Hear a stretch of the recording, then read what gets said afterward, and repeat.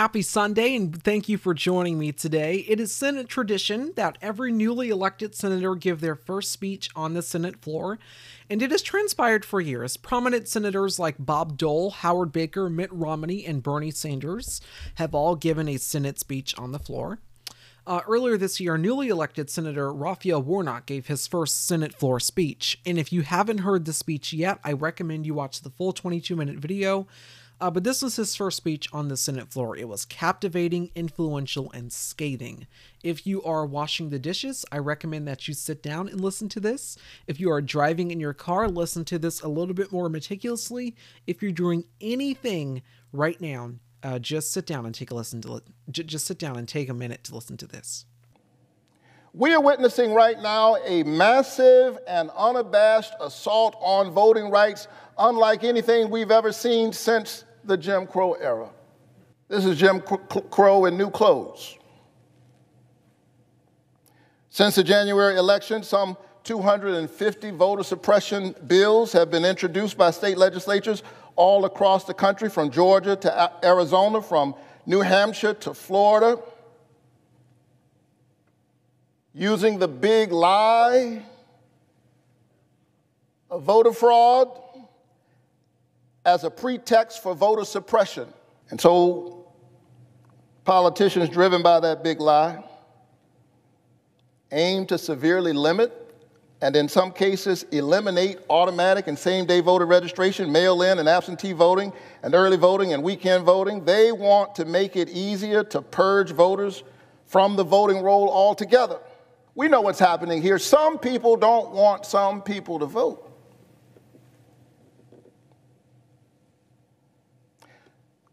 I was honored on a few occasions to stand with our hero and my parishioner,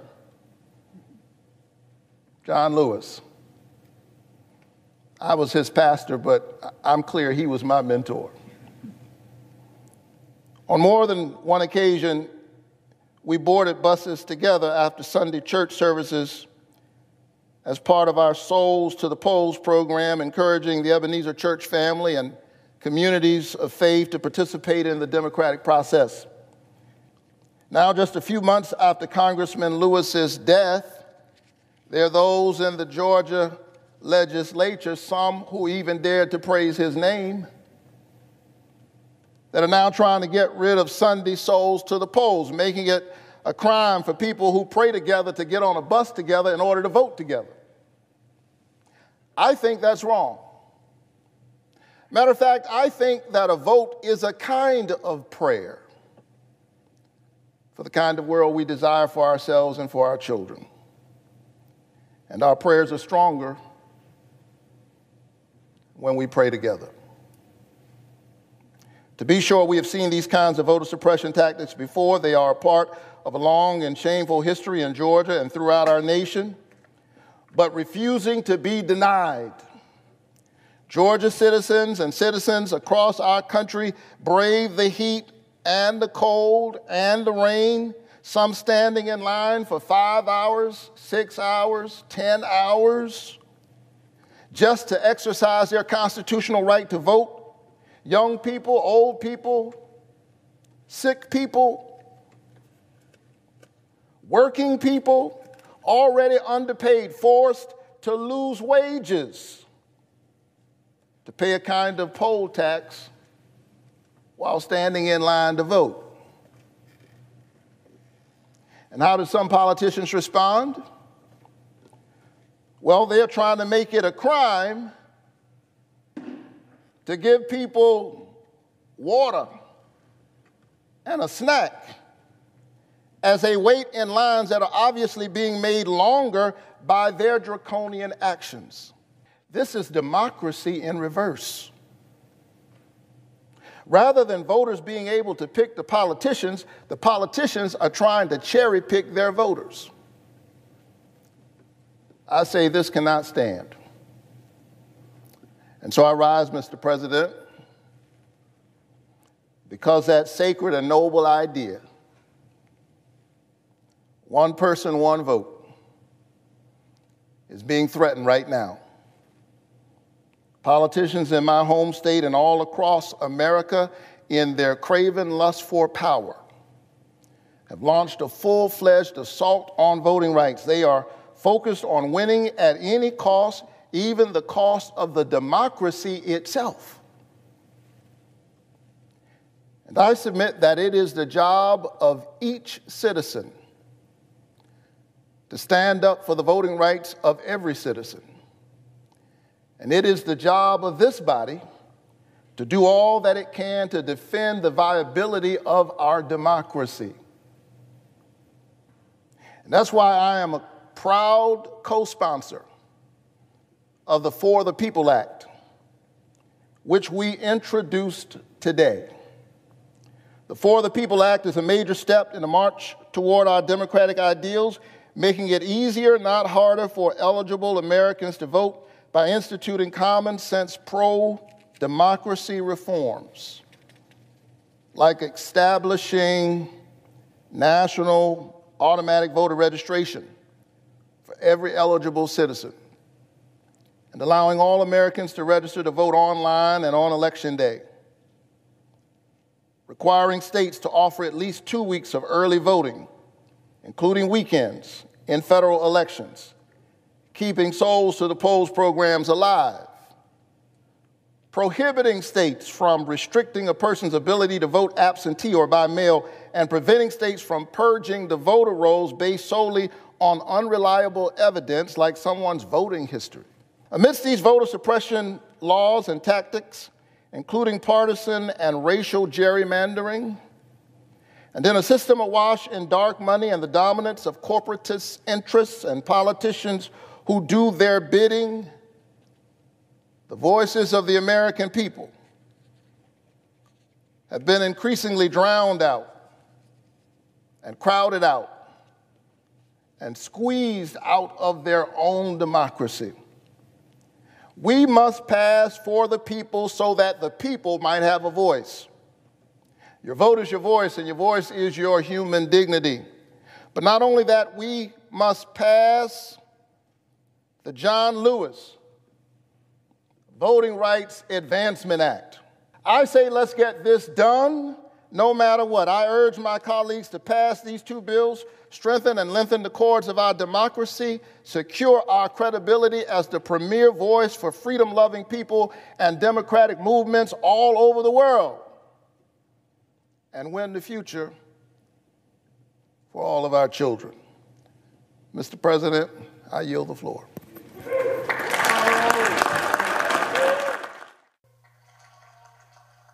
That was Senator Raphael Warnock, Democratic Senator Raphael Warnock, newly elected, speaking about the all-out assault on voting rights, calling it democracy in reverse, and receiving a standing ovation at the end of that incredible speech there. Once again, I recommend you watch the full 22-minute video. I'm going to have that linked in the description of this episode.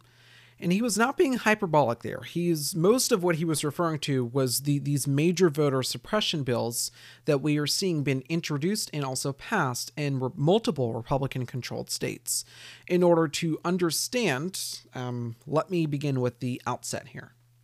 In 2018, Harvard professor Steven Levitsky spoke before a crowd in Chicago, Illinois about our democratic republic. The reason why he was invited to give this speech was because he and Daniel Ziblatt wrote a book called How Democracies Die. And essentially what he's saying is this is how democracies have died around the world in the past and in the present. But the United States is not immune from that type of erosion.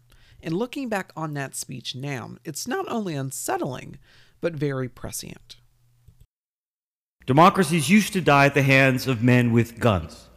During the Cold War, 3 out of every 4 democratic breakdowns took the form of a classic military coup. The general seized power. Contemporary democracies die in more subtle ways. They die at the hands not of generals, but of elected presidents and prime ministers, leaders who use the very institutions of democracy to subvert it. So democracies die constitutionally. They die through elections, through referenda and plebiscites. They die through parliamentary legislation. They die through Supreme Court rulings. As a result, citizens aren't always aware that their country is sliding into authoritarianism, sometimes until it's too late. So in 2011, for example, 12 years into Hugo Chávez's presidency, A majority of Venezuelans, according to surveys, still believe they were living under a democracy. Same is true in Turkey, a decade into the AKP's rule. Same is true in Hungary and Poland today. So if democratic breakdown begins at the ballot box, one of the keys to protecting democracy lies in keeping extremists and demagogues from getting elected in the first place. And here political parties play a central role. Parties are democracy's gatekeepers because they're the ones who select the candidates. They have the power to keep extremists and demagogues out.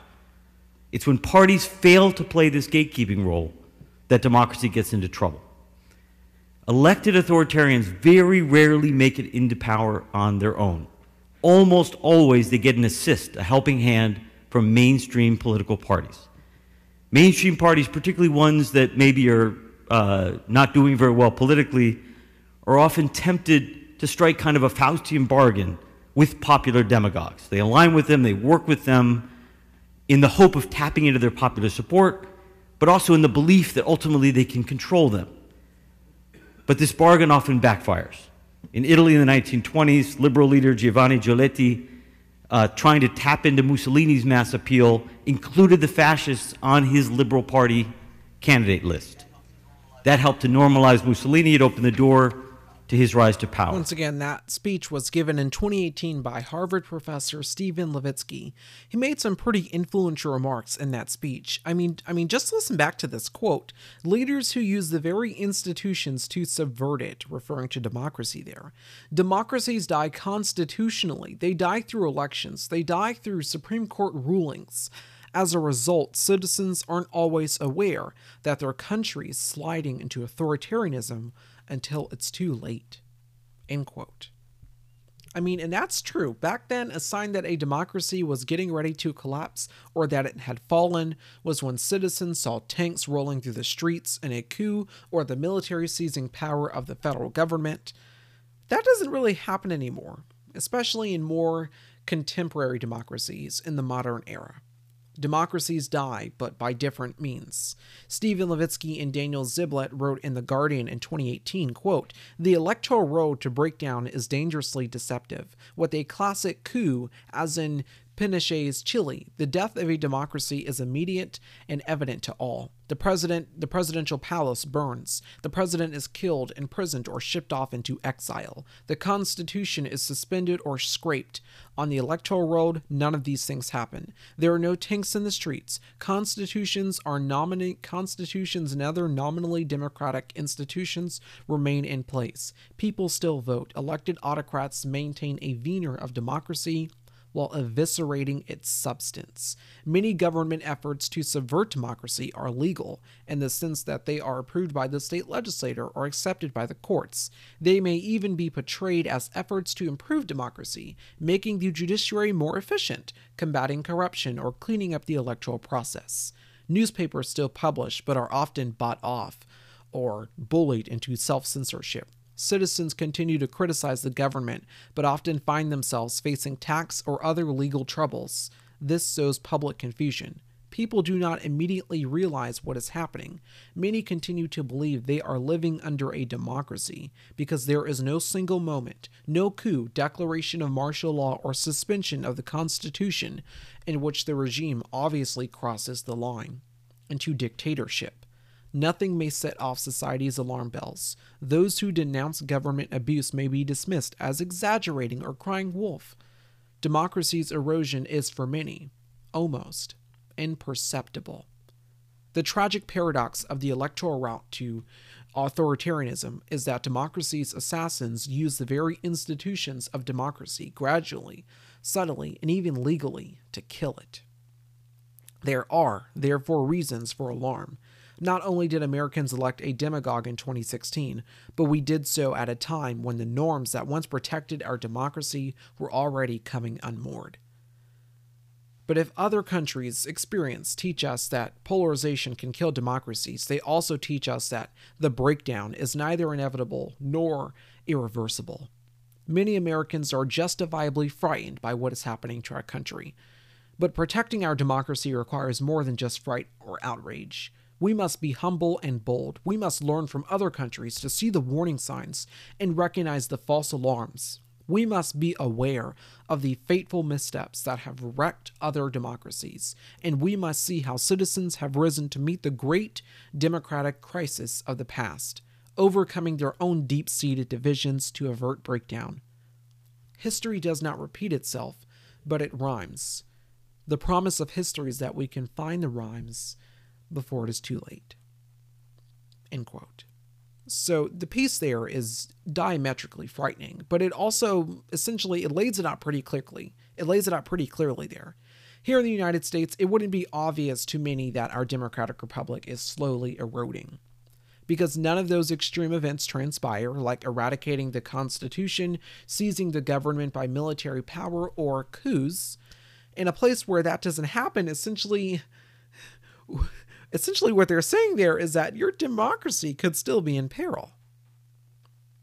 By 2016, when the Republican National Convention rolled around, there were chants like "lock her up," referring to 2016 presidential Democratic nominee Hillary Clinton. These are things that we've heard in authoritarian countries, not the United States, before. There was intense partisanship, fear, and vitriol that had definitely escalated over the course of the Trump presidency and even in the run-up to the 2016 presidential election, and even before that. But at some point, that pot of fear and vitriol will spill over. When politics is so deeply polarized that each side comes to view a victory by the other side as intolerable, as beyond the pale, democracy is in trouble. It's imperiled. Because when an opposition victory is seen as intolerable, you start to justify using extraordinary means to prevent it. Things like violence, election fraud, even coups. Americans have not reached that point. Quote, when an opposition victory is seen as intolerable, you start to justify using extraordinary means to prevent it. Things like violence, election fraud, even coups. End quote. Then he goes on to say Americans have not reached that point yet. Well, last year, that point essentially began. After the November election in which Joe Biden was declared the winner, President Trump began pursuing legal challenges to double-check. And he essentially had every right to do that. Al Gore did the same in 2000, but it started to escalate. I mean, he soon prematurely declared victory, pushed unsubstantiated allegations of voter fraud, refused a peaceful transfer of power, and just didn't concede in the election. And it wasn't astonishing because people who studied this kind of behavior in other nations had been warning before about the election about this. Even Trump told his supporters if he lost, it would be because of voter fraud. That began in early 2020, and he kept on with this. As the election neared, he continued that lie, and so when the election came, his supporters didn't take no for an answer. They wouldn't accept by any means necessary a defeat in the 2020 election. By December, the president told his followers to make sure that they were in D.C. on January 6th, because it would be wild. And on January 6th, President Trump incited his followers, and they converged on the United States Capitol, and they stormed it. It went from a protest to an insurrection in a matter of minutes. I remember watching the news that day, not surprised, but horrified by what was happening at the United States Capitol. And the pretext by which they did it was based on a big lie that the election was stolen and that Donald J. Trump had rightfully won the election. And now we are in the next chapter of the devastating effects of that big lie. Most recently, Georgia became one of the first Republican-controlled states in the nation to propose and pass a bill restricting voting rights. Now, this is not the first time that Georgia has done this, but this particular bill is based on the big lie. This bill is a major voter suppression effort, and this is where the line from Levitsky and Ziblatt come in. Quote, many government efforts to subvert democracy are legal in the sense that they are meant to improve, essentially that they are approved by the legislature or accepted by the courts. End quote. So, although this is major voter suppression in Georgia and in many other Republican-controlled states, what Republicans are doing in Georgia is diametrically legal. Like, this is not illegal. This is perfectly fine. This is perfectly legal. And the big lie that they are using behind this is that this is to improve. This is for election integrity. You know, I was scrolling through YouTube on Thursday night and I came across this video on Fox News about Tucker Carlson in my recommended page. And I watched the first few minutes of it, and Tucker Carlson began talking about this new voting rights bill in Georgia. And Tucker Carlson literally just brazenly lied about this bill, saying it's meant to improve our democracy, not hurt it. And so here are the most significant effects of this law reported by the New York Times. Quote, voters will now have less time to request absentee ballots. There are strict new ID requirements for absentee ballots. It's now illegal for election officials to mail out absentee ballot applications to all voters. Drop boxes still exist, but barely. Mobile voting centers, think an RV where you can vote, are essentially banned. Early voting is expanded in a lot of small counties, but probably not in more populous ones. Offering food or water to voters waiting in line, what Senator Raphael Warnock was talking about earlier, is essentially when you do that, you are now risking a misdemeanor charge. If you go to the wrong polling place, it will be even harder to vote. If election problems arise, a common occurrence, it is now more difficult to extend voting hours with a mix of changes to vote counting. High turnout elections will probably mean a long wait for results. Election officials can no longer accept third-party funding, a measure that nods to right-wing conspiracy theories. With an eye toward voter fraud, the state attorney general will manage an election hotline. The Republican-controlled state legislature has more control over the state election board. And I'm going to pause here before I explain this one to you. During the 2020 presidential election, over the course of it, the president kept pressuring Georgia officials to overturn the presidential election. There was reporting that he pressured the Georgia Secretary of State. He also pressured the Georgia governor and other Republican elected officials in Georgia. Also, he essentially wanted the state legislature to just overturn the darn election in Georgia so he could win that state. What Republicans have just done now is they are effectively, with the Secretary of State in Georgia, the reason why President Trump was not successful in his efforts to overturn the 2020 presidential election in the state of Georgia for those results. The reason why President Trump was unsuccessful was because the Secretary of State in Georgia refused to capitulate to that pressure. To refuse to capitulate to that illegal political pressure from the President of the United States. What have Republicans just done in Georgia? Well, voila, they have just removed the Secretary of State from the role as the voting member on the state election board, and now they will be installing someone else. So therefore, hey, if perhaps President Trump ever does get reelected and he wants to try to overturn the results in Georgia, he won't have a problem because we've installed our own political operative in here who is politically expedient for us. According to the New York Times, quote, the GOP-led legislature is empowered to suspend county election officials. Runoff elections will happen faster and could become harder to manage, end quote. In many other Republican-controlled states, these bills have been proposed and introduced as well. In states like Iowa, Arizona, Michigan, New Hampshire, and also Texas. In Arizona, they have just hired a QAnon and 8chan conspiracy theorist to lead their election audit. The New York Times reports, quote, in Arizona, Republicans are pushing for control over the rule of the state's elections. In Iowa, the GOP has installed harsh new criminal penalties for county election officials who enact emergency voting rules. In Tennessee, a Republican legislator is trying to remove a sitting judge who ruled against the party in an election case. End quote. Now, as I said, these voter suppression bills are very controversial and have drawn vehement criticism, up and including to President Joe Biden and Vice President Kamala Harris and many others. President Joe Biden has described these bills as, quote, despicable and pernicious, end quote. Gargantuan corporations like Delta and Coca-Cola vehemently condemned this after this bill was signed into law in Georgia. Since then, other large base corporations have condemned this bill and efforts in other states to essentially do the same thing. Microsoft, Dell, American Airlines, Southwest Airlines, United Airlines, AT&T, and other organizations as well. Small and large, they are coming out and denouncing these voter suppression bills. As Senator Raphael Warnock said, this all-out assault on voting rights. This is democracy in reverse.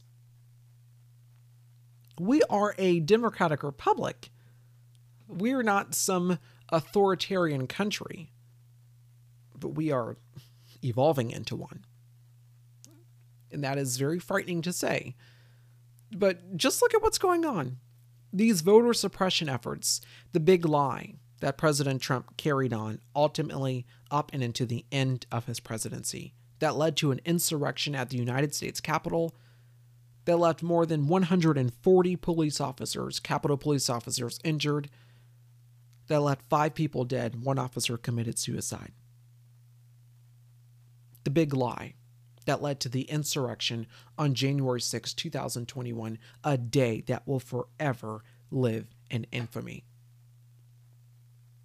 President Trump was ultimately acquitted in the United States Senate as a result of inciting that insurrection. And so when you look at these voter suppression laws, to essentially encapsulate on this point, to encapsulate on that point there, I will just leave you with this one last thing. We always take things for granted, or some of us always take things for granted in the moment, and we don't understand its gravity or its substance until it's gone or halted. Our democratic republic has upheld for more than 243 years, since 1776, the founding of our democratic republic. And it has taken beatings, assaults, subversion, and erosion, and that has weakened it drastically. Our political environment is deeply polarized. The Republican Party is now in its end stages. The Atlantic recently compared it to the Communist Soviet Party in the 1970s, as the Republican Party is not only grappling with conspiracy theories, misinformation, and the pernicious effects of the big lie, but many other things as well. But my point is here, we need to be taking these assaults on our republic very earnestly, because democracies don't fall like they used to anymore. Tanks don't roll down the streets anymore in contemporary democracies. The president isn't shipped off in exile or killed, and the Constitution isn't suspended. But electoral democracies fall by very different means, slowly and deceptively, to the point where citizens who still live in those countries, believe that they are still living in a democracy. Eyes open, heads up, stay focused. The future of our country depends on it. If you looked at America like a bird, and that was all you knew, would you really understand it with just that point of view? We've got a different way to look at it, from right here on the ground. We don't just see United States, we see United Towns. From where we sit, just down the street, near the post office, by the park, when we stop and look around, what we see are sparks. Sparks of hope, of compassion, of communities who stand firm, when neighbors lift each other up, expecting nothing in return. We're grateful for what you bring, and all the sparks you've shown, and the thousands of towns that we get to call home.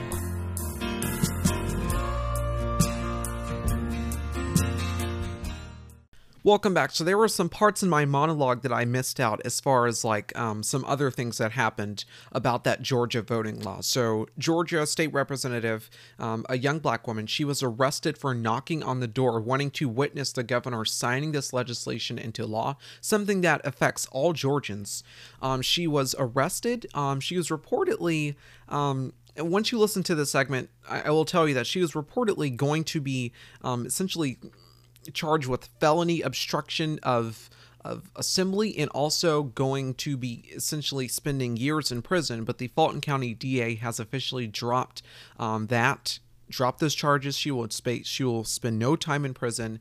But just listen to this very, very powerful segment here by CNN host Don Lemon, just excoriating Republicans on this and making it really clear about what this is really about, instead of the big lie that they're hiding behind, that it's about somehow election integrity. Whatever you're doing, just sit down and listen to this. And I just want you to, whatever you're doing, I know sometimes you sit at home and you watch this and you may be falling half asleep, in the bathroom, taking off your makeup with the kids. But I want to make sure that you're in front of the television right now, because what I'm about to show you and tell you is very important for the country. Because what you're about to see right now is the face of the fight for your right to vote. Here it is. Why are they coming all close to her like that? Why are y'all getting all close? So what you see right there, and what you're hearing, this is Georgia State Representative Park Cannon. Why is the governor trying to sign something in private? She is being arrested and removed from the state capitol after knocking on that door during Governor Brian Kemp's signing of that The governor is signing a bill that affects all assault really on your vote, what results to an assault on your vote.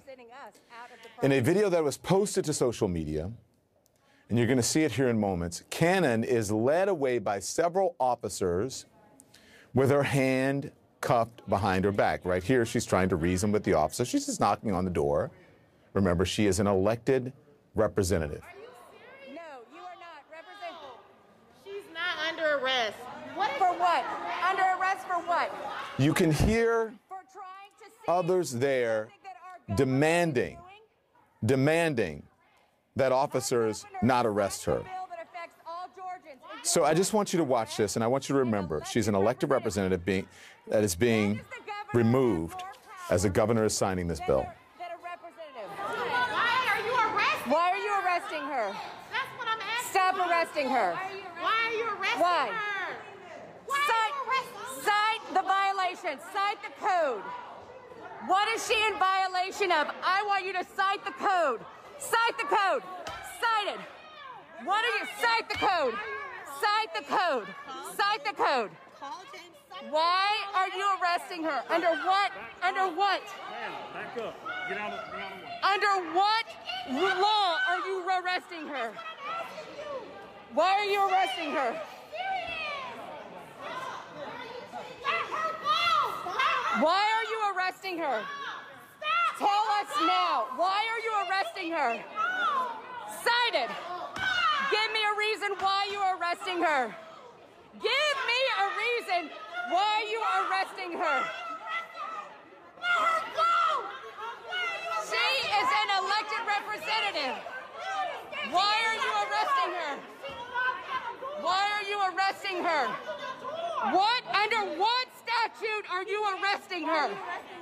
Under what statute? The governor is signing a law that will affect all Georgians, and you are choosing to arrest an elected official. How do you feel about that? Are you outraged? I know you have some sort of emotion around it. I know you're feeling something around it. And you should be passionate about it. That's the only way you change things. Are you outraged? The attorney, Gerald Griggs, is telling CNN that he is representing Cannon. He is working to bond her out of jail after she was booked on felony obstruction charges. CNN has reached out to multiple sources on what happened there tonight, including the police. That is apparently how far that they are willing to go to keep an elected representative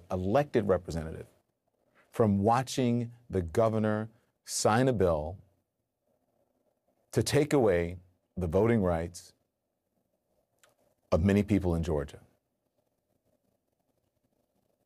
The governor of Georgia, his name is Brian Kemp, you know him, proudly signing a bill that, among other things, would make giving food or water to a voter waiting online a misdemeanor.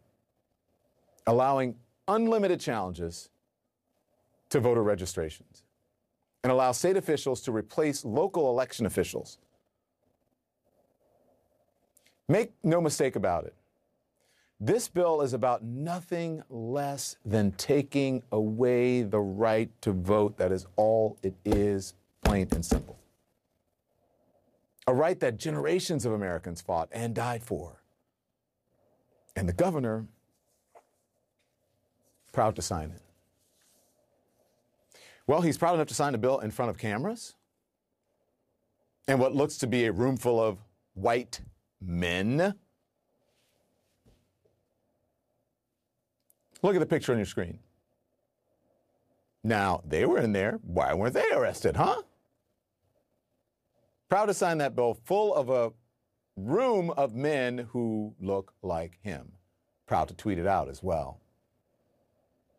That same governor who just months ago put out tweets calling the late Congressman John Lewis a civil rights icon and a freedom fighter. Well, John Lewis would have been the first one out there fighting against this. The bill the governor signed tonight is a slap in the face to John Lewis, who gave his life, who risked his life for the right to vote, whose skull was fractured, who was arrested more than 40 times, all for the right to vote. And tonight, Governor Kemp is taking away that right from the people he was elected to serve.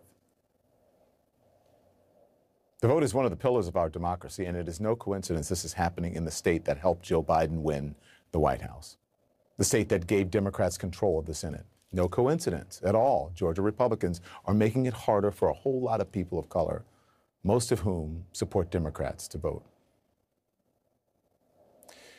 President Joe Biden is passionate in his first press conference today about protecting the most sacred right we have as Americans, the right to vote, railing against voter suppression efforts, calling them sick and un-American.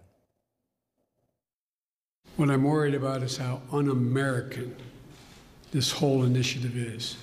It's sick. It's sick. Deciding in some states that you cannot bring water to people standing in line, waiting to vote. Deciding that you're going to end voting at 5 o'clock when working people are just getting off work. Deciding that there will be no absentee ballots under the most rigid circumstances. And the president is right. It is un-American. It is an assault on your right to vote.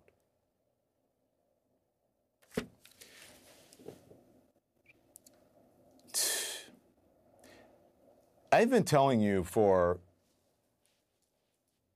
what, months now about what we're dealing with in this country. It is I hate to keep talking about it, but you have to. This is just out and out racist.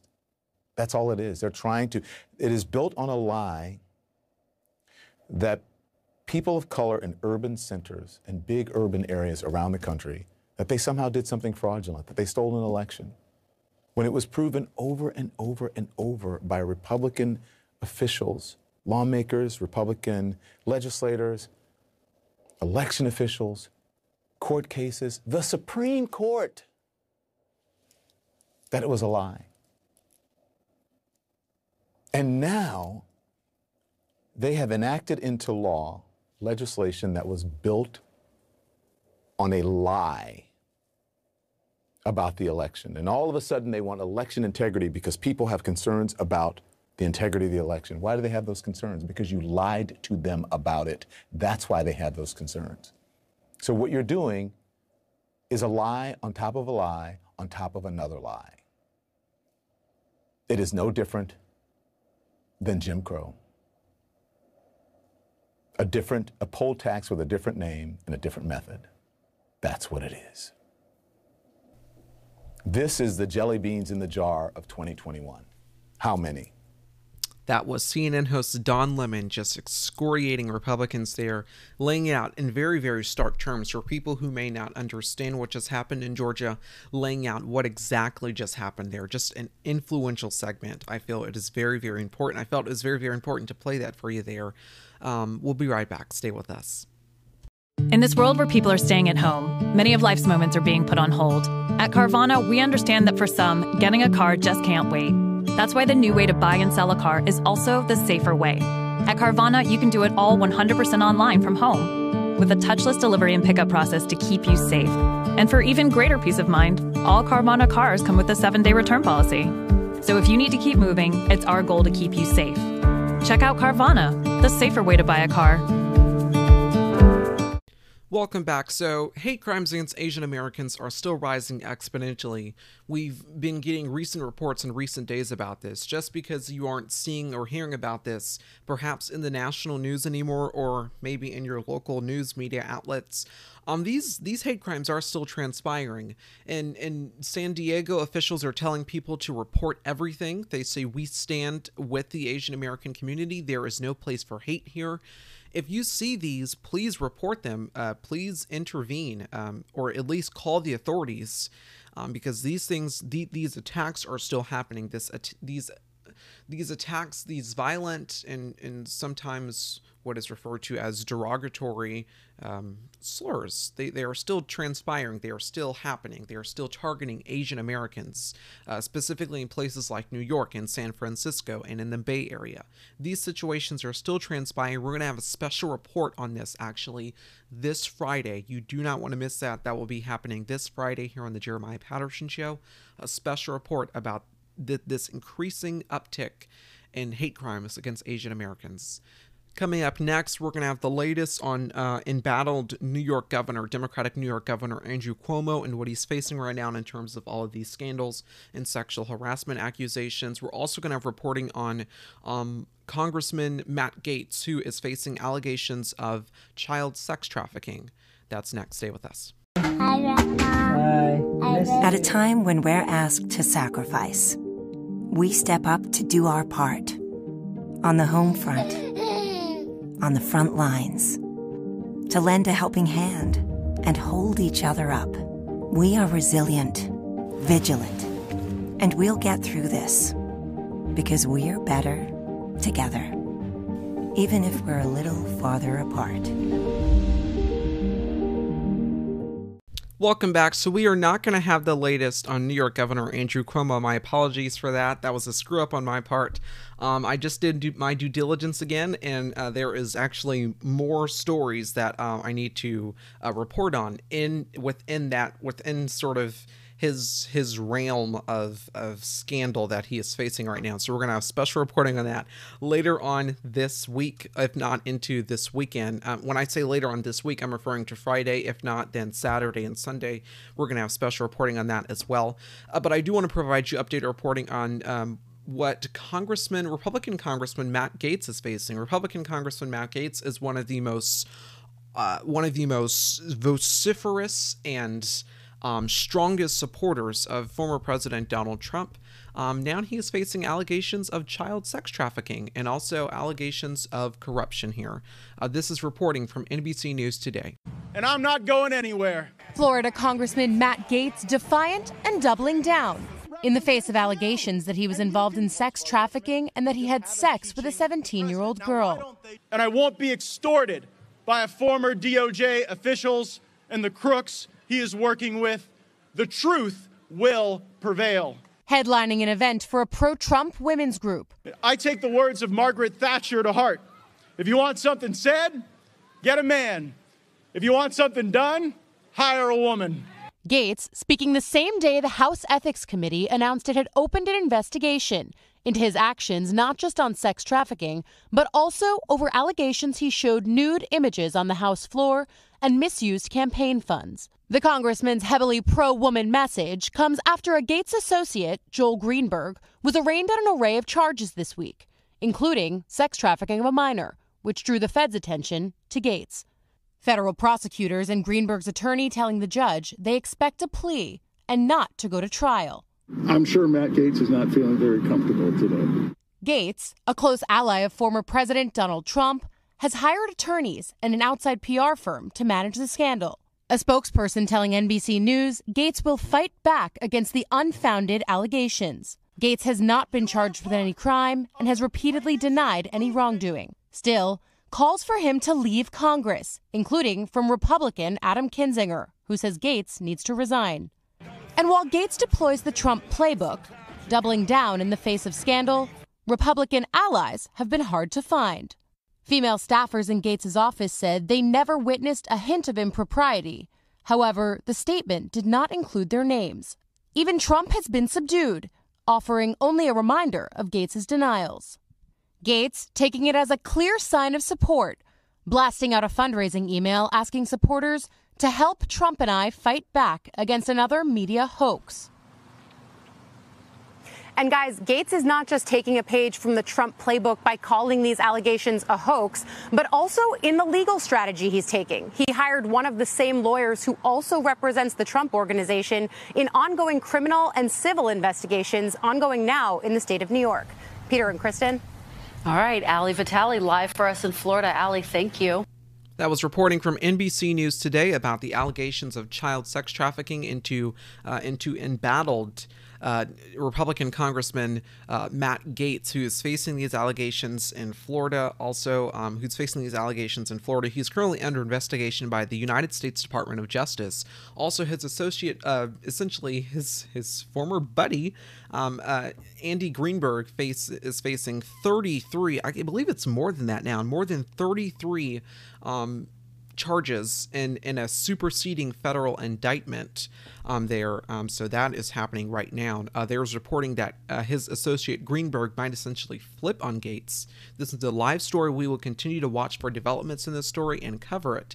The reason why this story is kind of so hard to follow, and I have been having to play clips, is because there is literally developments in this case almost every day as we are continuing to learn more about these allegations against embattled Republican Congressman Matt Gaetz and also his associate Andy Greenberg. And there's also reportedly more people that may be involved in this scandal, not the scandal, in this investigation here. Once again, we will continue watching this story as more develops. Thank you again for listening to this episode of the Jeremiah Patterson Show. I really appreciate it. This was part 1, episode 1 today. That I was posting 2 episodes today. The next episode will be coming out very soon. Thank you again. Have a great day. Remember to stay positive and inspired. Take care, and I'll see you soon.